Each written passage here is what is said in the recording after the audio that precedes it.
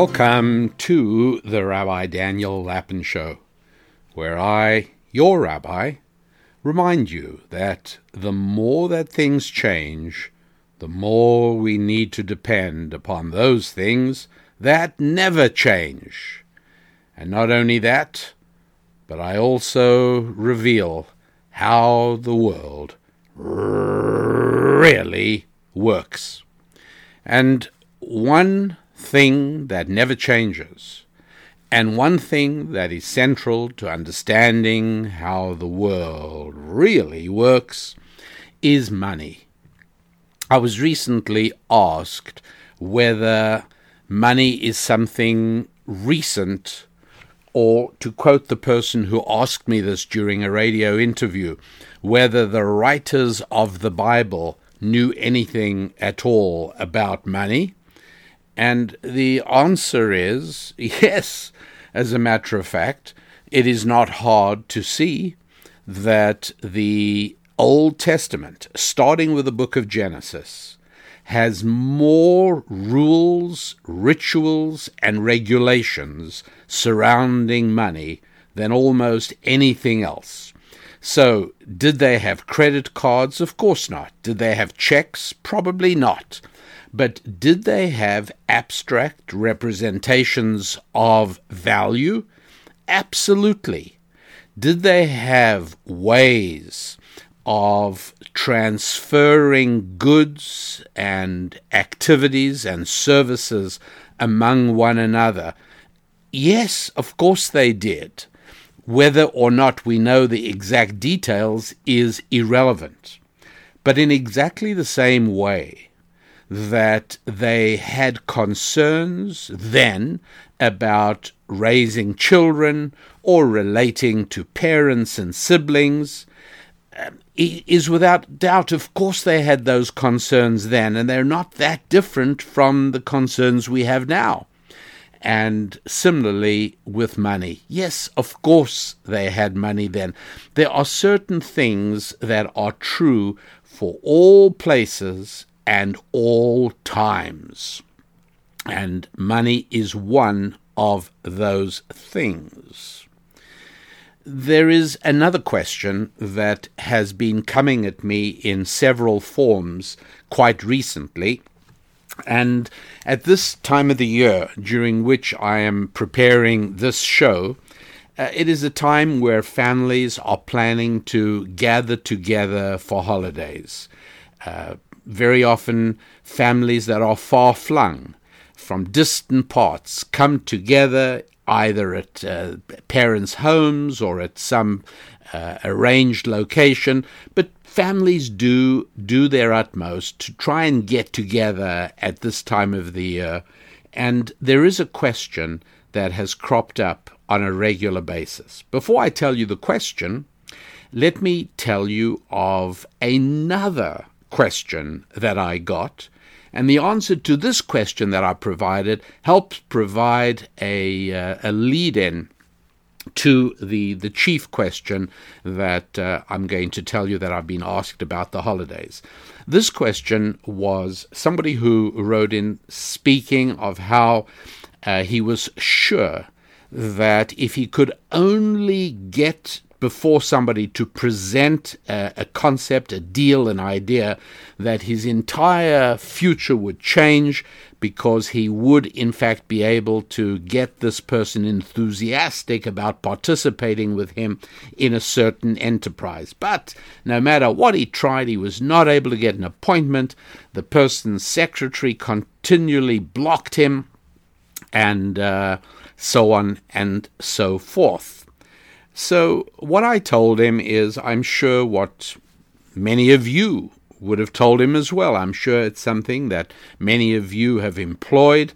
I have employed it very effectively, and I have had it employed very effectively with me in one form or another. There are variations on it, but I'll just give you one example, knowing that you, as the happy warriors who devote time, who invest time and energy in this show, well, you have more than sufficient resources to interpret various applications of this to various specific needs. And what I told this specific person was, I said, look, go along and buy a small MP3 recorder. It's going to cost you less than $30. And on this MP3 recorder, go ahead and record very carefully. Now, prepare it. If necessary, write out the script, practice saying it so you don't sound as if you're reading a script. Basically, present your pitch. But not in 15 minutes, not even in 10 minutes, not even in 5 minutes. You got to do it in about 3 minutes or less. Now, 3 minutes is both long and short.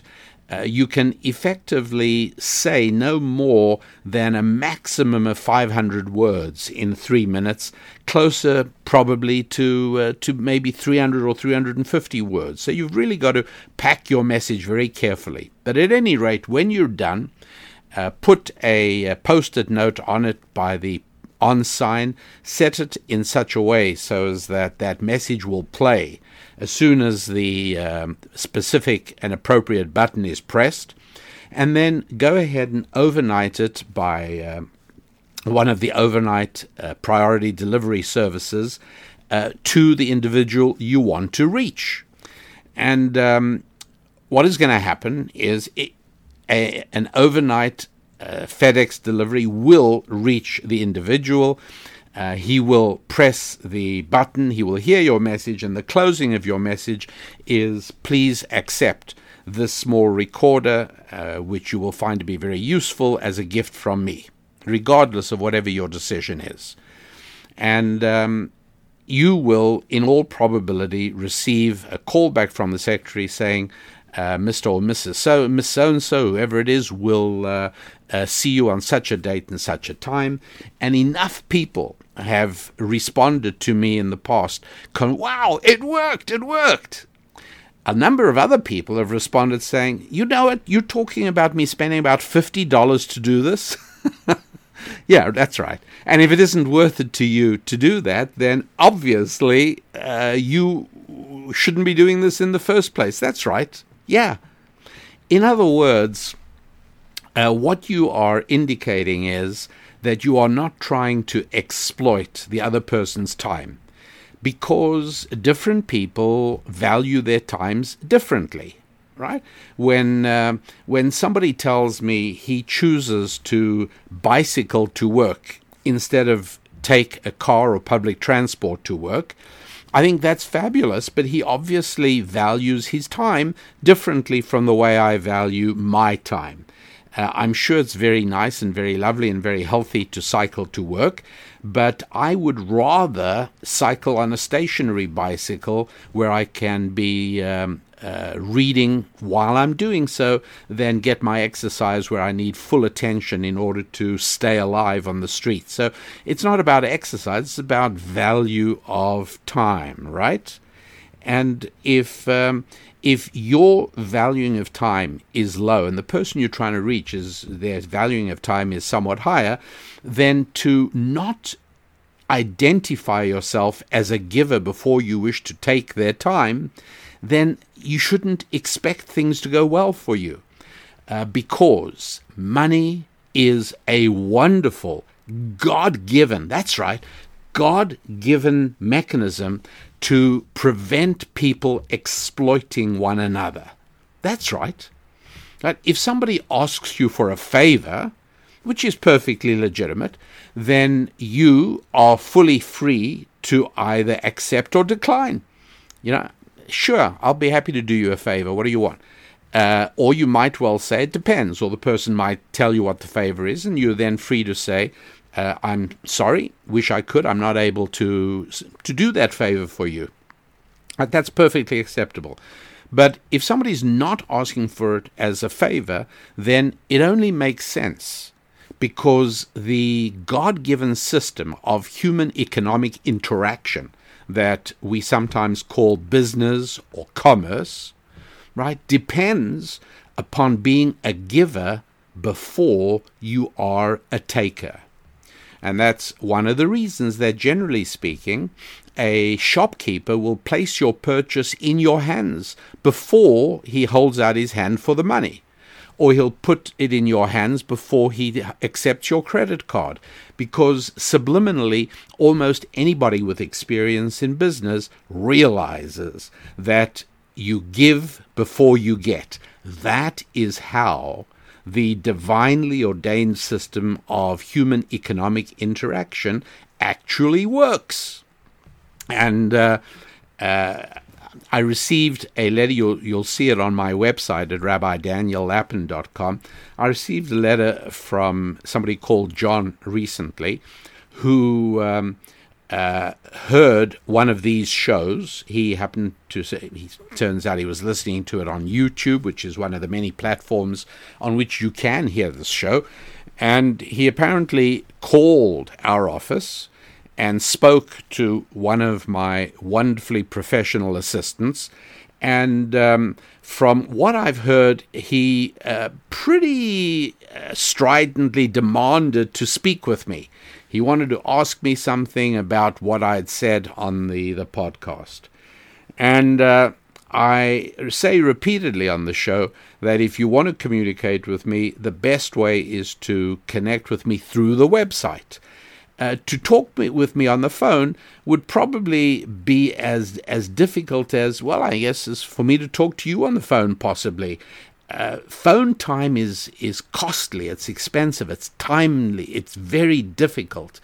And so they explained that to him. They wanted him to perhaps give some more information. They recommended he wrote, but they were not about to put me on the telephone, right? That's their job is to evaluate and determine whether the responsibilities I am committed to are best served by taking the time to actually talk to this individual on the phone or not. They made the decision. They arrived at the conclusion that this was probably not the best use of my time, and they indicated that to him. Well, he was highly indignant and wrote in no uncertain terms to me how upset he was and how angry he was at my attitude, and who did I think? Oh, anyway, whatever. I understand it can be frustrating. It's not a problem, but the point that I tried to make in my hopefully polite response to him was that had he suggested, by the way, as many other people have, saying, look, would you let me know what it would cost? I would like to pay for some of your time. And people do that all the time. And I have specific coaching clients. Yeah, because I do coaching in family and finance matters. So people do that, and there's a different response. Because money is a God-given system to help prevent people exploiting one another. It's beautiful. It works just great. And I tell you all of that only in order to tell you of this question, which keeps cropping up every year around about this time. And I've not spoken about it on the show before, but I will now. And here is the question, and I get it from two different sets of people. I get this from parents, and I get it from grown children. Here is the question. You probably already have a sense of what is coming, and it's very interesting. From parents, it goes something like this. And I mean, I could actually read some of the questions I've recently received, but it's just fine if I give you a summary or a conglomeration of several of these. But essentially, they're all the same, which is my grown son or my grown daughter is coming home for Thanksgiving or for Christmas or for New Year, and my wife and I, or my husband and I, are as excited, we're as thrilled. We haven't seen him or her for X months, and we're looking forward to a wonderful family gathering, and Uncle Jim is coming, and Aunt Sally is coming, etc., etc. There's one little snag, and that is our son/daughter has indicated that they will be bringing their boyfriend/girlfriend along with them. And our concern is that we feel pretty confident that they are going to want to share a room in our home over the holidays. And then sometimes there follows some explanation. We know that they are living together, etc., or we suspect that. It doesn't matter. Bottom line is, the letter is always the same. My husband/wife and I always feel very uncomfortable with this. It goes against our values. It goes against the values with which our children are raised. However, we understand our son/daughter is fully grown and capable of making their own decisions. We just don't know how to relate to this while they're visiting with us. On the one hand, we feel uncomfortable having them share a room while they are visiting with us. And on the other hand, we know that they will be very angry if we ask them to occupy separate rooms. In fact, our son/daughter might even decide not to come, which would be very upsetting to us. Do you have any advice? Okay, that's the angle from the parent side. And then I get essentially the mirror image of that question from the side of the child. And that's, dear Rabbi and Susan, I am 24 or 28 or 31-year-old man or woman. I've never been married. However, I have been living with my boyfriend/girlfriend for the last 4 years in a committed relationship, and we're happy, and we don't know what the future brings, or we do, whatever it is. But we are planning on visiting my parents for the forthcoming holidays, and we know that they would be unhappy to have us sharing a room. However, that is imposing their values on us, and we feel it would be hypocritical for us to occupy separate rooms while we're with them, because that's not how we live normally, where we live together, where we are in wherever it is. And so, on the one hand, we don't want to upset them and bring stress and strain to the family gathering, but on the other hand, we don't want their values to impose on our comfort as well and make us feel as if we have to live hypocritically and differently from the way we ordinarily do. Do you have any advice for us? Do I ever? Now, why did I start off with the accounts of how it is that money is a God-given system of preventing exploitation in human interactions? And I mention that obviously because one of the phrases that often crops up in these kinds of letters I get at this time of the year, and usually from the parent's side, or sometimes the child writes, I know, that is that the parents say, are we entitled to say that while you're under our roof, this is how we expect you to behave? We don't necessarily expect you to change your values. We don't even expect you to change the way you think. We certainly don't expect you to change the way you believe, but we do expect you to change the way you act because you're under our roof. Now, that phrase crops up all the time, and obviously part of this whole question is whether or not that is a valid response for parents. Is it okay for parents to say, yes, we don't really care. It's not our business how you choose to live or what you choose to believe. It's only our business how you act while you're under our roof.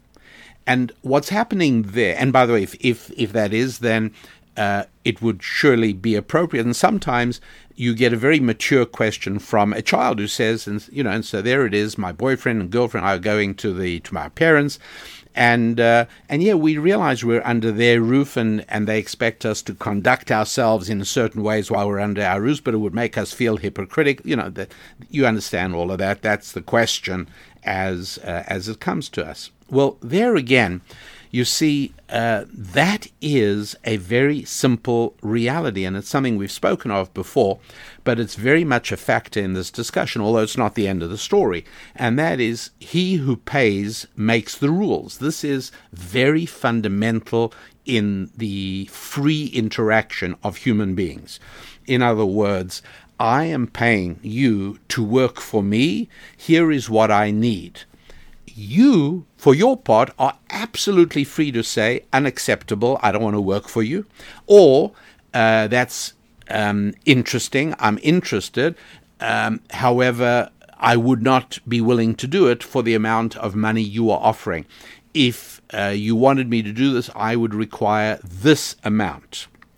And that's the way two free human beings interact with one another to arrive at a way to exchange their services or their goods or their money in a way that makes both of them better off after the exchange than they were before. And that makes God smile. No, it really does. When two human beings who may be strangers to one another or maybe not, but interact with one another monetarily in a way that makes them both happier than they were before, well, yes, that is something that does make the good Lord smile. How do I know? I can explain and tell you that. And very briefly, it is because the word in Hebrew, in the ancient language of the Hebrew Scriptures, the word for human economic exchange is the word chen. It has other meanings as well that are closely related. I don't want to spend too much time on that right now, but I will tell you it is the word that the translators of the King James Bible, done by, of course, King James, in the year 1611, that Hebrew word is the word they chose to translate with the English word grace. And yes, it is in fact an aspect of grace when two strangers, possibly strangers, interact through money in a way that makes them both better off than they were before. And so it really is axiomatic that if the person is paying, then he gets to set the rules. Now, you aren't obliged to accept that, but then you can't accept the money.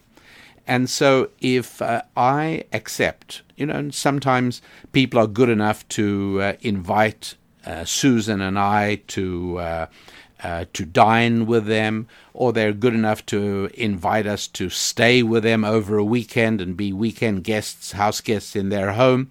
And we've had, very delightful occasions when that happens. But when that happens, there are as many obligations that devolve onto our heads as onto those of our hosts. In other words, when you accept value, you are implicitly also accepting certain obligations. If I am a guest in your house, I cannot discipline your children, no matter how obnoxious I may find them, you'll pardon me. I may not kick your cat, no matter what I think of felines. And I can't do any of those. I certainly cannot damage your furniture. There are obligations upon me when I accept something of value from you. Pretty straightforward.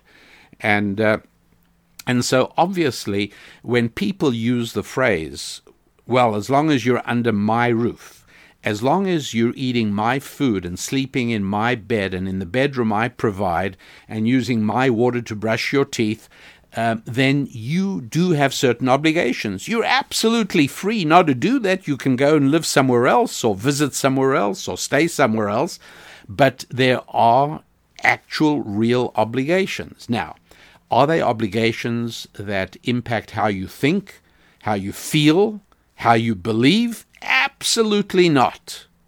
They are only obligations on how you behave. Think about the fourth of the 10 Commandments, Exodus chapter 20. Honor your father and your mother, right? Interesting, no? Really, why? Yeah, it's interesting because in the fourth commandment, found in both Exodus chapter 20 and Deuteronomy chapter 5, the fourth commandment reads, honor your father and your mother. And the Hebrew for the verb to honor is kabed. And yes, it's translated as honor, but what is it supposed to mean? What are you supposed to actually, what does honoring your parents mean? Well, the clue is that the only other time throughout the Tanakh, throughout the Hebrew scripture, that it is used as an instruction, as in honor, is in the book of Proverbs, chapter 3, verse 9. And in Proverbs, chapter 3, verse 9, it says in the Hebrew, kabed et Adonai mehonecha. Anyway, what is in English? What does it mean? Whatever this word means, let's say honor the Lord your God with your finances and with the first fruits of your produce. Aha! Now, there are other places in Scripture where it says, and you shall love the Lord your God. So this isn't talking about loving God. This is talking about being kabed, or as the King James translators put it, honor Lord your God. But now in this case, in Proverbs, we're being told exactly what it means. It means an action, right? It's not walking around bowing down to God. That's not what it's talking about. That's not what the Hebrew word honoring here means, kabed. It means you have to bring him your first fruits and you have to bring sacrifices to. In other words, it's actions. And so ancient Jewish wisdom explains that those are the only places in the scripture where this word is used. There are no requirements, nowhere are we told to love your parents. Isn't that something? It's fascinating. Yeah, to love the Lord your God, yes. But are we instructed to love our parents? Are we instructed to feel warm, good feelings towards our parents? No. I mean, it's great. If you do, so much the better. But hey, you know what? We're talking about the real world. And in the real world, as children, we know there are times we don't feel warm and rosy and terrific about our parents.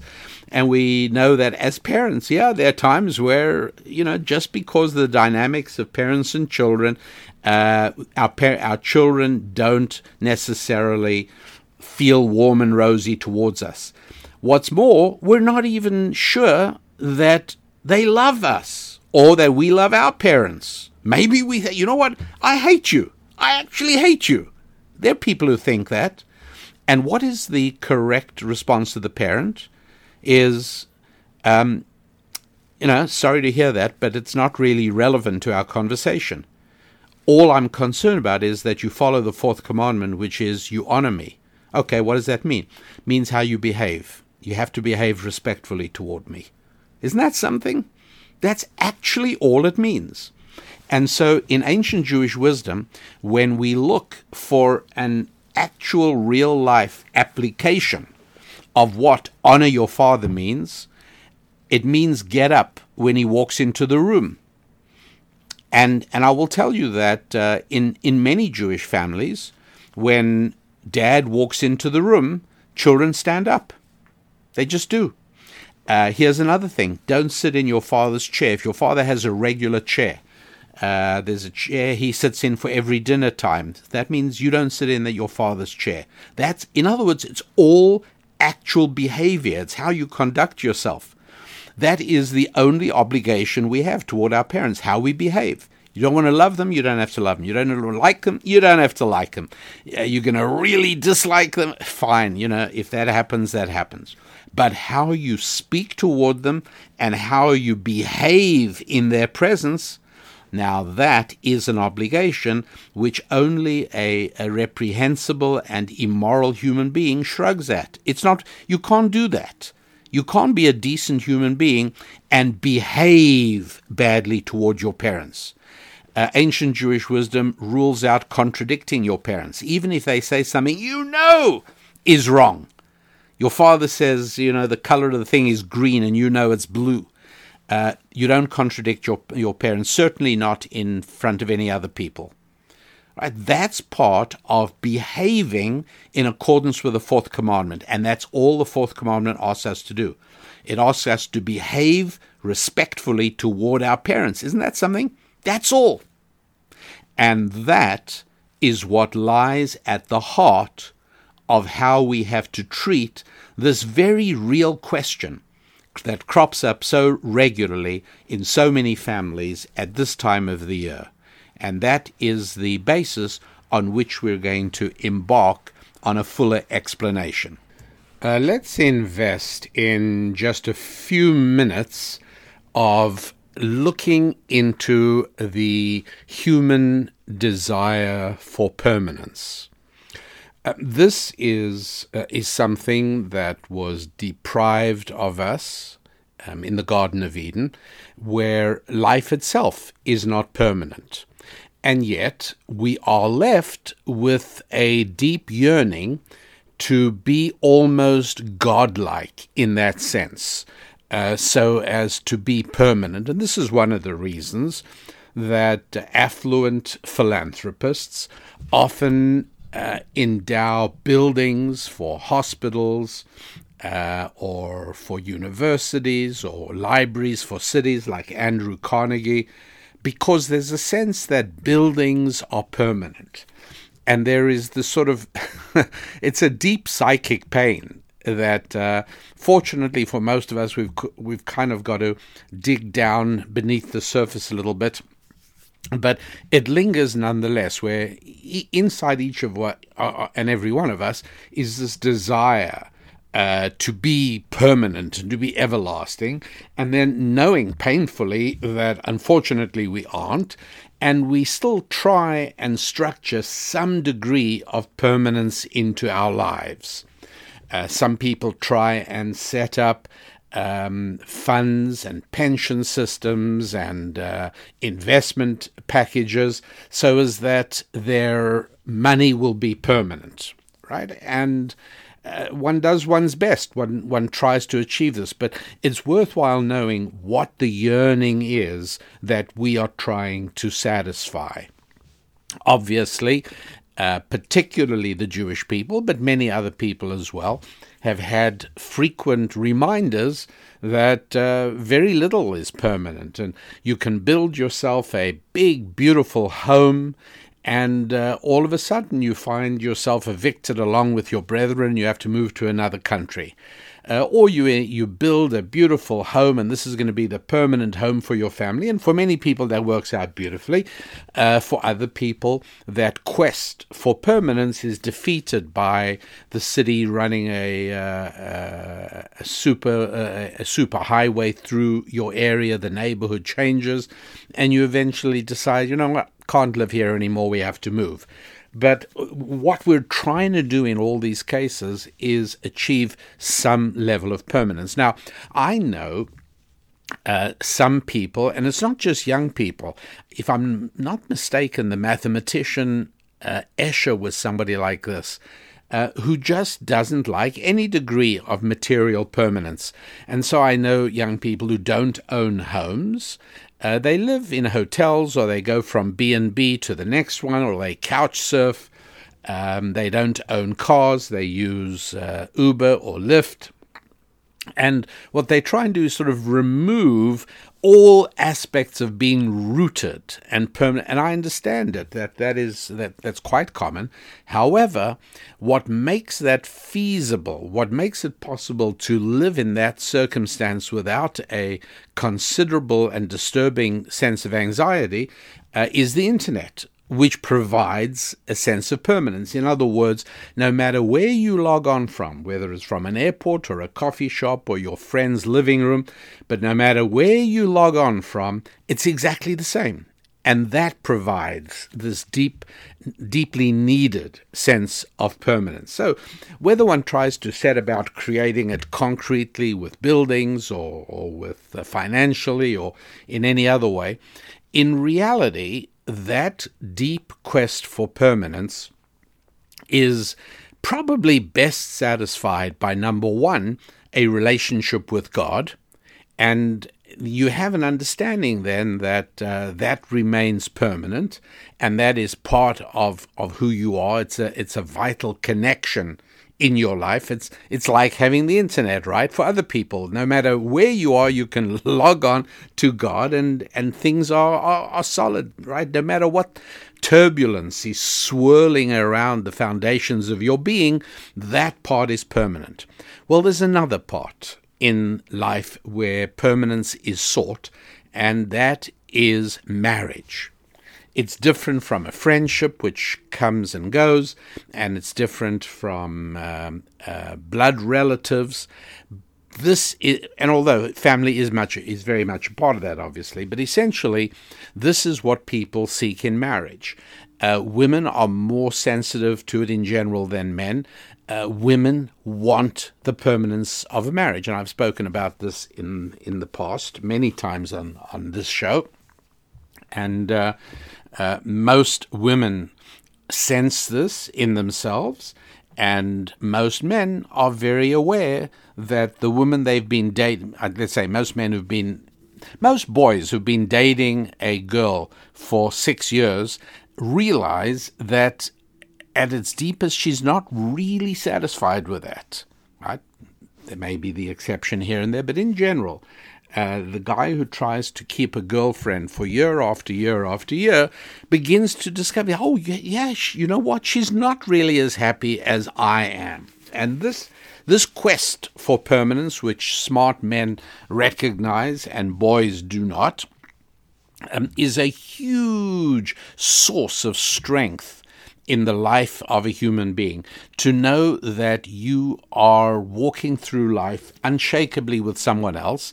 You may have times where you're mad at each other. You may have times where you don't even like each other.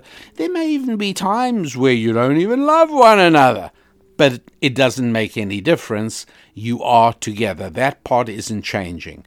And then you're going to work on the relationship and work with people who know what they're doing, who can advise you, and you restore it. You work on it, and it's, for people who've gone through that, speak with enormous gratitude towards whoever it was who helped them, and they speak with enormous gratitude towards their spouse who stuck with it and was as determined as possible not to imperil the foundations of this marriage, because having this thing as a permanence in life is enormously helpful. It's a source of strength. It's a fuel that can propel you to achievement.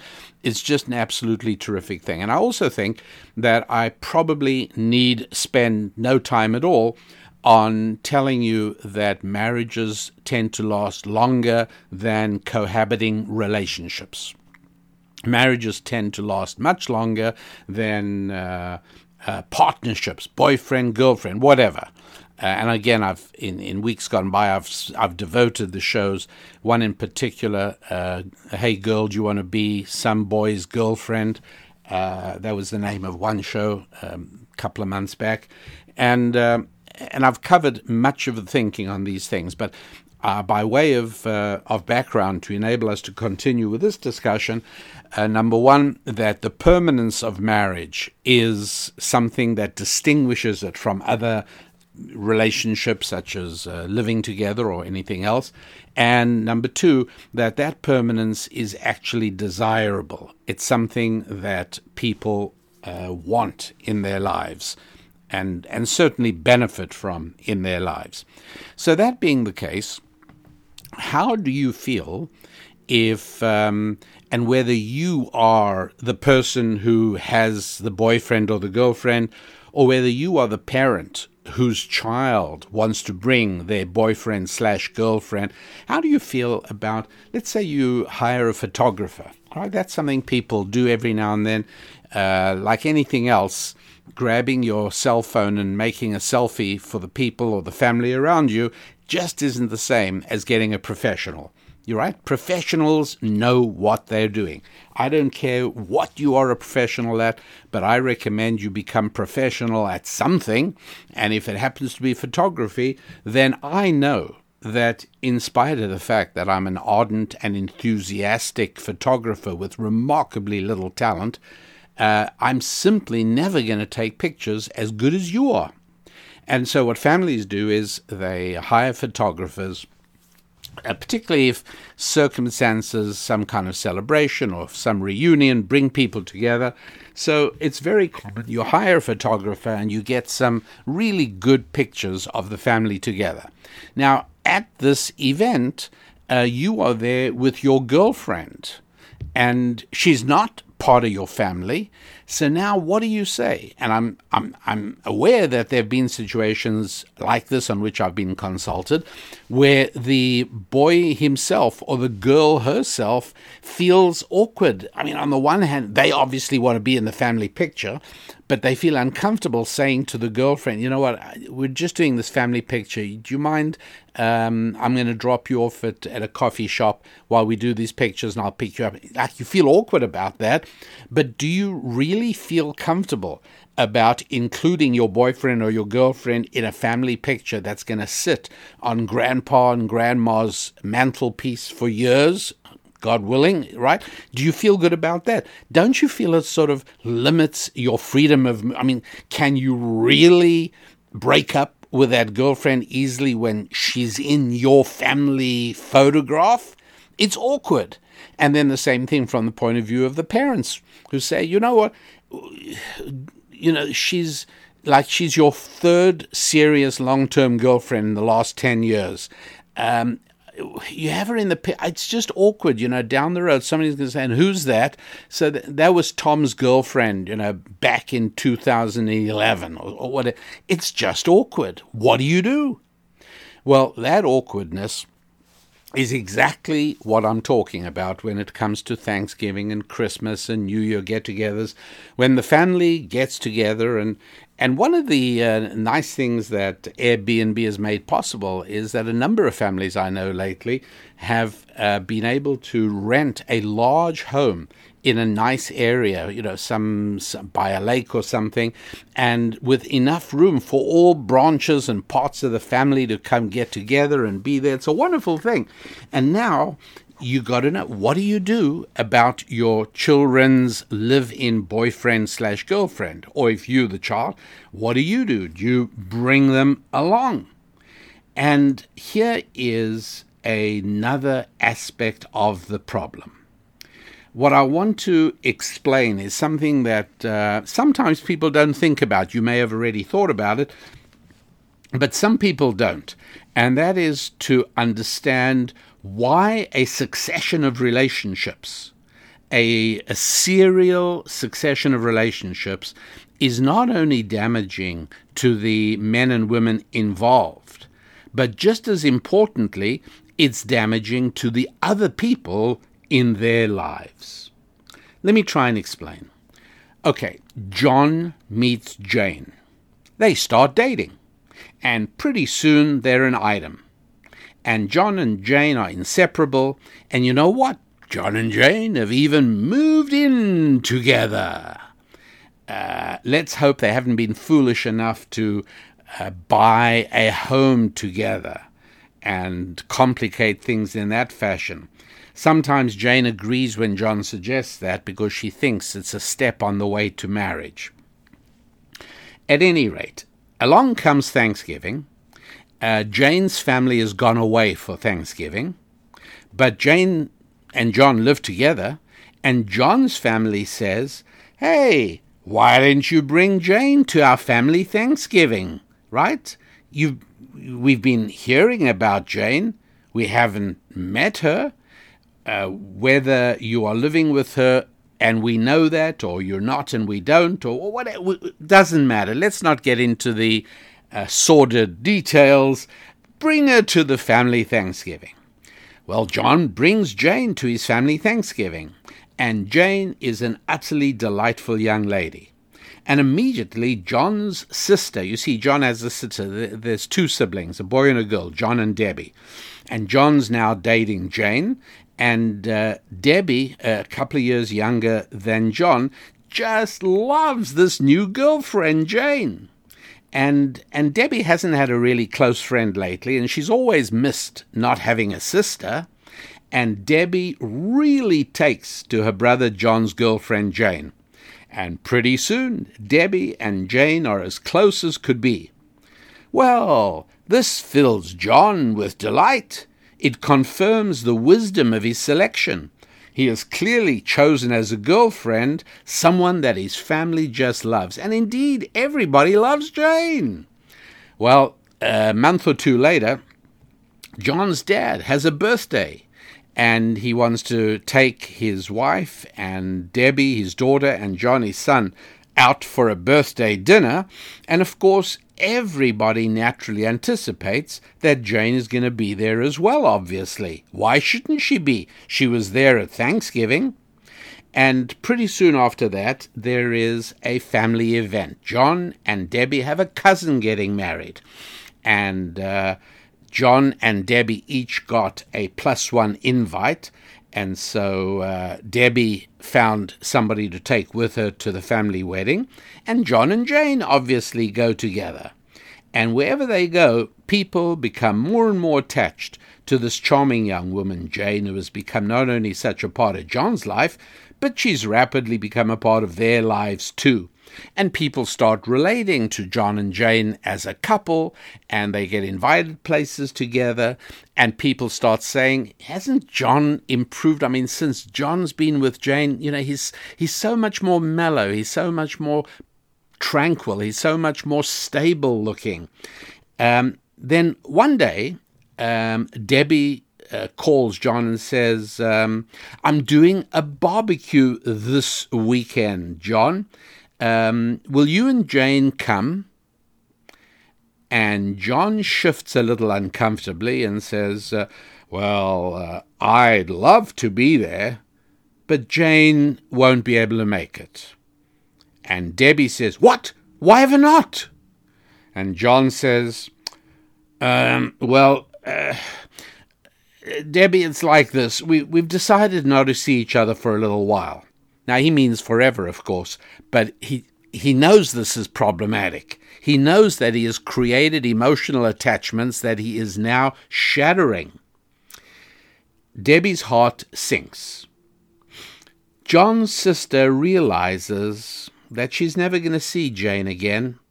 Jane was the girl that she thought her brother would marry and would become her sister-in-law, like the sister she always wanted. And now she realizes she's never going to see Jane again. And Debbie is walking around with a huge cloud hanging over her soul. What happened? Well, I don't know if John is ever going to tell his sister Debbie exactly what happened. But what probably happened is that one day, surrounded by all this family serenity, and feeling so filled with joy at the sense of permanence that she saw on her horizon, Jane had the temerity to raise the M question. That's M for Mike, or M for music, or M for mess, or M for muddle, but never M for marriage. Jane had the temerity to raise that M question one day. She probably said to John, I'd really like to go and look at a china display they've got on at the local department store. I'd love to see what table settings they have and what the new designs look like. It's kind of fun looking at the kind of stuff we'd like one day to put on our own table. Or she said something else that made John equally nervous. She might have said something about, we've been together for a long time now. When are we going to make a decision about us? When are we going to decide what we're going to do? Because Jane knows that her clock is ticking. And even if she doesn't know it consciously, She feels it. She already wants to be in what's called a settled relationship, right? One upon which she can depend for the rest of her life. But even she is nervous about using the marriage word, because it's going to make John scuttle away like a timid rabbit. And of course, that's exactly what it did do. And now John has to explain to his family that it's all over. And it doesn't really matter to John very much, because within a few weeks, yes, there is going to be another Jane coming along. Her name will be different, and she'll look different, but she is going to be another hopeful, sweet young woman who sees in John the potential of a husband she deeply desires. And she too will fall in love, not only with John, but with his delightful parents and his lovely sister Debbie. Because that's how these things work. She will fall in love not only with the guy, but if he has a nice family, well, she'll fall in love with the family too. Until finally she also eventually will experience the deep pit of depression and sadness when her 7 or 8 months with John come to an end, and she has to pick herself up from the wreckage of that emotional turmoil, while John simply goes on with his life. And meanwhile, his sister is now never again able to take seriously the next girl he brings home. Her capacity to love has been dramatically damaged. She prevents herself from bonding. She is skeptical because she just doesn't want to go through the pain that's been involved the last 2 or 3 times John ended his girlfriend relationship.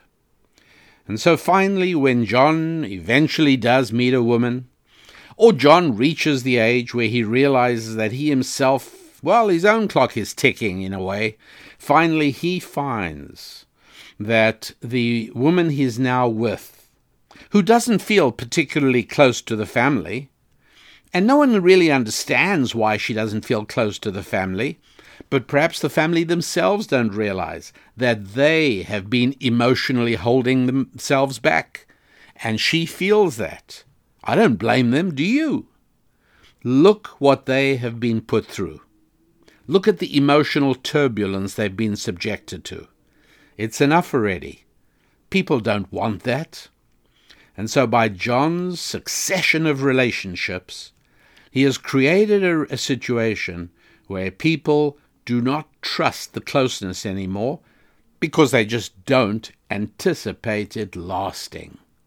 That is really what this is all about. So it shouldn't really be a troubling time when families get together and the next generation in the family is deeply involved in a relationship, and maybe they're living together. It really shouldn't be a hard thing for a mature child, male or female, to say to the parents, hey, thanks for inviting me for Thanksgiving or for Christmas, for Hanukkah, appreciate it, love to come. I know that there's much about my living arrangements that you and Mom do not appreciate, you don't like, you don't value, but I'm mature enough to understand that. I'm also mature enough to understand that as a guest in your home, certain patterns are appropriate. And so obviously, although it's not, it makes me feel a bit weird, that doesn't matter. I just want you to know that if you would prefer Jane and me to occupy separate rooms, if you want Jane to share a room with Debbie, and you want me to share a room with my brother, that's just fine. I'll be happy to do that because I respect you as my father. I respect you as my parents. And I honor the values that you have built in your life, even if I don't duplicate them in my own. Right? That's a mature and adult way to approach it if you are the child involved. It's fine. It's okay. You're not being a hypocrite. You're being a good child. You're fulfilling the fourth commandment. Yes, you are honoring your father and your mother, and it's up to you to explain to your girlfriend, and the other way around just as much, by the way, maybe even more so. If you're the girl, to explain to your boyfriend, you know what, I've spoken to my parents. I'd love for us to go. And I have indicated to them that we're just fine sleeping in separate rooms for the duration of our stay there. It makes them more comfortable, and as I owe it to them as my parents. It's perfectly mature and an appropriate thing to do. From the point of view of the parents, as I said earlier, for parents to say, look, this is, we're hosting. To put it bluntly, and you don't usually have to put it bluntly, but it's our money. And our money, we are entitled to buy certain things with our money. Peace of mind, happiness, and so on, whatever we can. And so, yes, we are paying for the whole family to get together for this holiday Thanksgiving or this holiday Christmas, whatever it is. And we perfectly clearly understand that you have chosen to live your life by a different set of values from those which your mom and I have lived by and by which we raised you. You're an adult person. You've got to make your own way in life. We fully appreciate that. However, we're sure you won't have any trouble complying with our request that you act as if you are separate people, not asking you to be a hypocrite. We're not, right? None of those labels apply here. This is much simpler. And it may be because you have younger siblings that we want to be consistent with in their upbringing, no matter what they may decide down the road, and no matter they may well be very familiar with your living arrangements. Doesn't matter. In our home, we have been consistent in the permanence of the family in which you were brought up, and of which you were a beneficiary growing up in a permanent, stable, strong, harmonious family. In tribute to that, we would like you to honor us. And we realize that that's what it is. It's not, you're not agreeing with us. We're asking that you honor us as your parents by living this way while you're with us. Now, obviously, you might be somebody who's really just fine with your son or your daughter coming home and indeed sharing a room with their live-in boyfriend or girlfriend. And if that's fine, well, then obviously most of this show has simply not been that applicable at all to your circumstances. So at any rate, there it is, and that is probably the summation of how I tend to answer these questions when they do crop up almost every year during the last few months of the year, when there is a time of family get-togethers, of Thanksgiving and Hanukkah and Christmas and New Year. That's what people do. And talking of Hanukkah, we have a resource which we make available every year around about the end of the year. And it's one that I think you will enjoy if you've not already heard it. It's an audio program that sheds a lot of light on what Hanukkah really is. It is not a latter-day Jewish festival celebrating a military victory, as much as people might like to pretend it's that. No, it's nothing like that. It's something far more profound. This resource is called Festival of Lights. Transform your 24/7 existence into a 25/8 life. And you will find it on our website at rabbidaniellapin.com. And go and take a look at it. I think you will be. I think you'll be excited by it. It's extremely inexpensive. It's a wonderful way to get into this, but it's a tool for rethinking time in your life. In the show I spoke a little bit earlier about the sense of permanence and so on. Well, Hanukkah has a lot to do with that. So if you're interested in the role that Hanukkah has played in the durability and the effectiveness of the Jewish people, and if you'd like to incorporate some of the spiritual strategies of Hanukkah into your life, then you definitely want to take a look at this. It's called Festival of Lights. Transform your 24/7 existence into a 25/8 life. 24/7 hours a day, days in the week, 25/8. 25th of the month is the start of the Festival of Lights, and 8 days. It's the only holiday in the Jewish calendar that has an 8-day event. And so what do these two numbers have to do with one another? What does 8 have to do with anything? And by the way, a clue on that in the current Ask the Rabbi, also visible on our website. Ask the Rabbi, and somebody actually asks us about circumcision.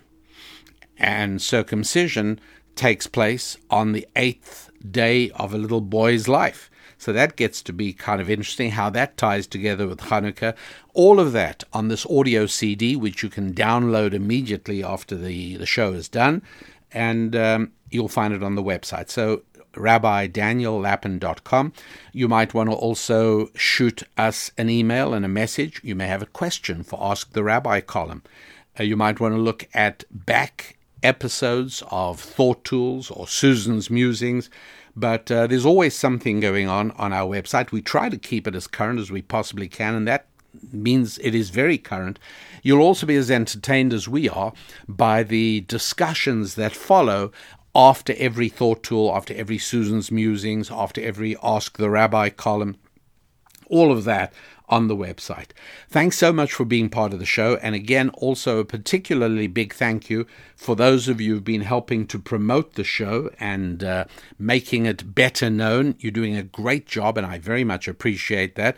It's wonderful hearing from people who are listening to the show literally in dozens of, I'm not going to say in every country because that's not true, but in literally dozens of countries around the world. We now have people listening regularly.